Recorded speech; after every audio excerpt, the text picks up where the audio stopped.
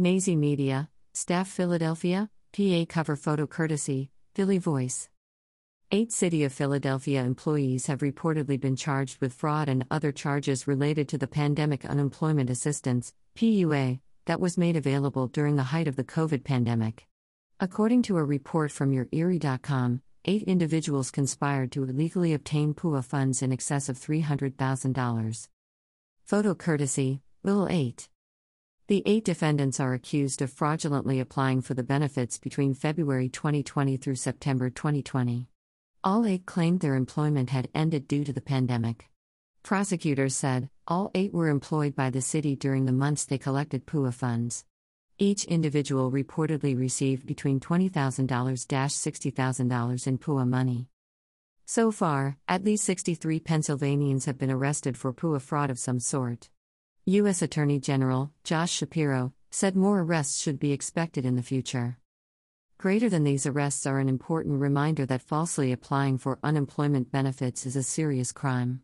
These individuals took money away from taxpayers, and we will fight to get these funds repaid. I commend the City of Philadelphia for investigating this fraud, and I encourage others to do the same. If you made some extra cash during the pandemic by fraudulently applying for PUA benefits, turn yourself in and get on a payment plan to repay the taxpayer money stolen. Do the right thing, or potentially face charges.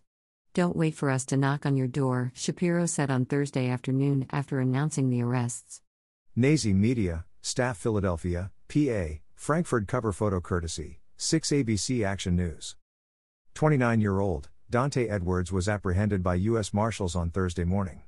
A 6 ABC Action News report said, Edwards is accused in the February carjacking of a FedEx driver along the 4300 block of Tacoma Street, on February 10 of this year.